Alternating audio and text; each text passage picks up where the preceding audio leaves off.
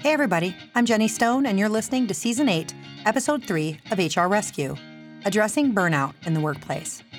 If this is your first time listening, welcome. The HR Rescue podcast provides business owners, new HR professionals, and HR department of one with solutions and guidance on some of the most common HR issues. You can find us at hr-rescue.com. Come back often, and feel free to add the podcast to your favorite RSS feed or iTunes. Now let's get into today's episode. In 2019, the World Health Organization formally recognized burnout as an occupational phenomenon.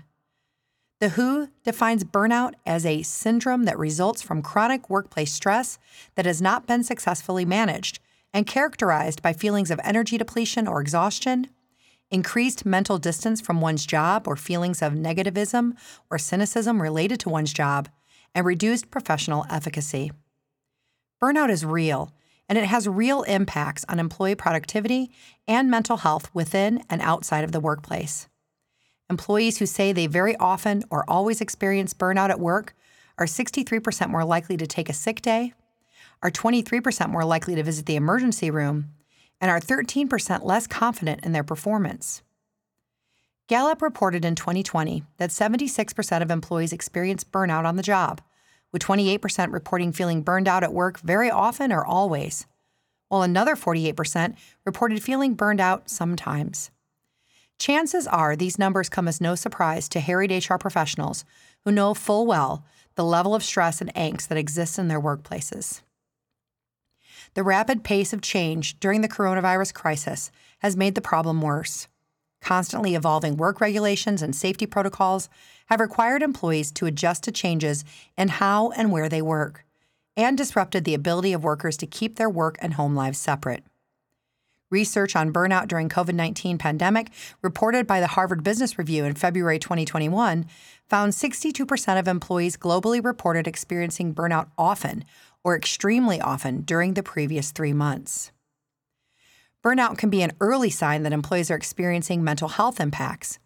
According to Gallup, the 5 factors that correlate most highly with employee burnout are unfair treatment at work, unmanageable workload, unclear communication from managers, lack of manager support, and unreasonable time pressure. Other factors that can contribute or lead to burnout include long working hours, not feeling appreciated, low pay, lack of autonomy or room for creativity in the workplace, lack of health benefits, toxic work environments, verbal abuse from clients, coworkers, or management, and unsanitary or unsafe working conditions. The coronavirus pandemic added additional stressors to this list, including the challenges of childcare and homeschooling children, the challenges of getting groceries and supplies, caring for a family member diagnosed with COVID-19, and worry about potential job loss, financial difficulties, and the possible illness of a death or loved one. Individuals suffering from burnout often may feel physically exhausted, sleep deprived, tense, anxious, stuck, bored, angry, or resentful. Experts say that most of the definitions of burnout cluster around 3 concepts: exhaustion, cynicism, and inefficacy. Exhaustion in and of itself is not necessarily bad. For example, someone can feel exhausted but be exhilarated if they're working on something they enjoy. But when it's accompanied by a sense of ineffectiveness, issues can emerge. When employees are exhausted, feel ineffective, and believe nothing they can do will better their results, they are perfectly poised to be at risk of burnout. There is a direct correlation between burnout and mental health, depression and anxiety over accompanying burnout, with many of the symptoms overlapping. According to the Mayo Clinic, ignored or unaddressed job burnout can have significant consequences, including excessive stress, fatigue, insomnia, sadness, anger or irritability, alcohol or substance abuse, heart disease, high blood pressure, type 2 diabetes, and vulnerability to illnesses. When employees are suffering from burnout, anxiety, or depression or other mental health issues, their ability to do their work diminishes. There is an important role for both HR professionals and managers to play when it comes to identifying and responding to signs of employee burnout. As the ones with the most direct interaction with employees, managers and supervisors play a crucial role in recognizing the signs of burnout among their staff members. Feelings of burnout manifest themselves in the workplace in a variety of ways. including showing up late or calling in sick more frequently, significant decrease in productivity or work quality, increase in small mistakes and errors, flippant or negative attitude or sarcasm, decreased willingness to help, decreased engagement in staff meetings, and tearfulness or anger and outbursts. The appearance of these signs is especially of concern among employees whose past performance and behaviors did not include such signs. Noticing these new behaviors should set off warning alarms for managers and supervisors, triggering them to act. Anxiety, depression, and other mental health conditions may be covered by a condition under either the Family and Medical Leave Act, FMLA, or the Americans with Disabilities Act, ADA, or both. Anxiety would qualify as a serious health condition under the FMLA if an employee requires inpatient care or continuing treatment by a healthcare provider. Anxiety or other mental conditions can qualify as a disability under the ADA if it substantially limits one or more of an employee's major life activities. Stress related to burnout, if medically supported, also would be a disability under the ADA, and employers would need to consider a reasonable accommodation. Often, reasonable accommodations in such circumstances require relatively minor adjustments to the work environment to make it possible for qualified employees with these psychological disabilities to perform the functions of their jobs. An employer, including supervisors and managers, should be careful not to make generalized assumptions about whether an individual's mental health condition rises to the level of being a serious health condition or of being a disability. Instead, approach each situation on a case-by-case basis. A burnout employee is one whose mental health is in danger. Over time, workplace burnout starts showing effects on an employee's well-being outside of the workplace too. Particularly when an employee works from home, the line between work and home can blur very quickly, removing the opportunity for a burnout employee to step away from work and take a much-needed break. It's crucial for the well-being of a burnout employee that their manager or HR take action. The issue that many HR professionals and managers face when dealing with employees who may be suffering from burnout or related mental health issues is that they want to be compassionate and help, but are uncertain of how to go about it. Or they may fear being too proactive can lead to liability risks by appearing to regard the employee as disabled. In most circumstances, the best course of action to take is an indirect approach with employees who seem to be suffering from burnout and related mental health conditions. Avoid making assumptions based on observations. Instead, interact with and get feedback from the employees who appear to be suffering from burnout.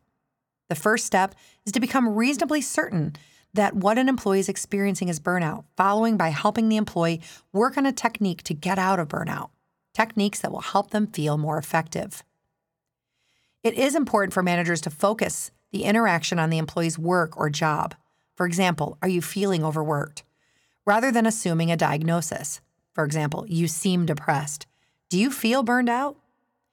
Focus on facts with respect to the employee's performance and ask if the employee wants to tell you anything, or if there's something the employer can do to help them.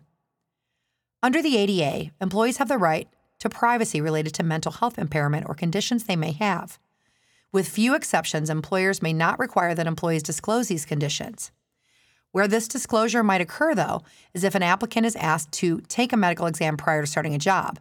But even in that case, according to the ADA, if this exam reveals psychiatric disability, the job offer can only be withdrawn if there is evidence that the person won't be able to do the essential functions of the job without an accommodation and can't be reasonably accommodated, or the disability poses a real safety issue. The specter of workplace violence is very real these days, and employers, HR leaders, supervisors, and managers do need to be alert to the signs that an employee may represent a threat to themselves or others. Perhaps an employee is exhibiting strange behavior, being verbally or physically aggressive, or making threats. It may be rare, but when situations warrant, it's important to take a proactive approach with these employees. In these cases, it's highly advisable to pull the employee in and talk about giving them time off, and even potentially having them go out and get a medical exam. The ADA permits an employer to require an employee to submit to a medical exam that seeks information about physical or mental impairments if the employee poses a direct threat to themselves or others. Here are 5 steps to prevent burnout. Experts point out that the root causes of burnout are created at the organizational level. As such, it requires an organizational solution rather than placing the burden on the shoulders of the individuals who are suffering burnout. These 5 steps can help prevent burnout in an organization. Number 1, train managers to help prevent burnout through communicating effectively, balancing workloads, fostering a positive employment environment, and providing growth opportunities, removing the barriers to employee success, and ensuring that employees feel supported. At the same time, remember that managers are also employees and need support from higher-ups to avoid management burnout. Number 2, structure jobs with reasonable and realistic workloads and timelines, and establish expectations and objectives that are manageable and engaging. This can help foster a sense of purpose that has been found to help defend against burnout, as well as increase an employee's level of engagement. Number 3, foster teamwork and shared accountability in order to divide the workload, allowing the employees to support one another and work together to solve challenges and meet goals. Increasing interactive work also removes the sense of disconnection and loneliness that can lead to depression and burnout. Number 4, design the work environment to be safe, comfortable, and inviting by providing employees space to work, to gather for meetings or socialize, and to step away for quiet breaks. It also is critical to develop a culture of psychological safety at work so that employees feel comfortable being themselves and expressing their needs. And number 5, make well-being part of your workplace culture, helping employees to align and balance their physical and mental health, financial wellness, community involvement, and family and social relationships with their careers. Ongoing communication with employee population at large is a good way to ensure employees understand where they can seek assistance if they're suffering from burnout or related stress, anxiety, or depression. Effective employer communication is key to helping employees figure out what benefits can most enable them to make the best decisions for themselves and their families. Emphasize and remind employees at various times of the benefits offered and make sure that employees know about the insurance, benefits, and services like EAPs that are available to them, the details of the plans, and where to obtain additional information and guidance. Managers should be encouraged to have regular discussions with their employees, including reminding them that the manager is available to talk with them if an employee is feeling overwhelmed or overworked. Remind employees that it's better to communicate with someone and ask for help before deadlines get missed or performance problems develop. HR can remain alert to the signs of burnout in the workplace by doing regular mental health surveys and keeping tabs of general mood of the employees as they work. HR can also serve as a resource to managers to educate them about the signs of burnout and mental health issues, alert them to resources that may be available, and assist them in working with an employee to help address the signs and symptoms of burnout. Most importantly, HR professionals and managers need to listen to their employees and create an inclusive and safe space where employees are able to authentically express themselves. Then the employer needs to follow through by taking employees' concerns and proposals into consideration and creating conversations about those things that are not feasible. Awareness, communication, and a supportive environment can go a long way toward helping employees deal with the stressors around them, at home and at work. We hope you enjoyed today's podcast.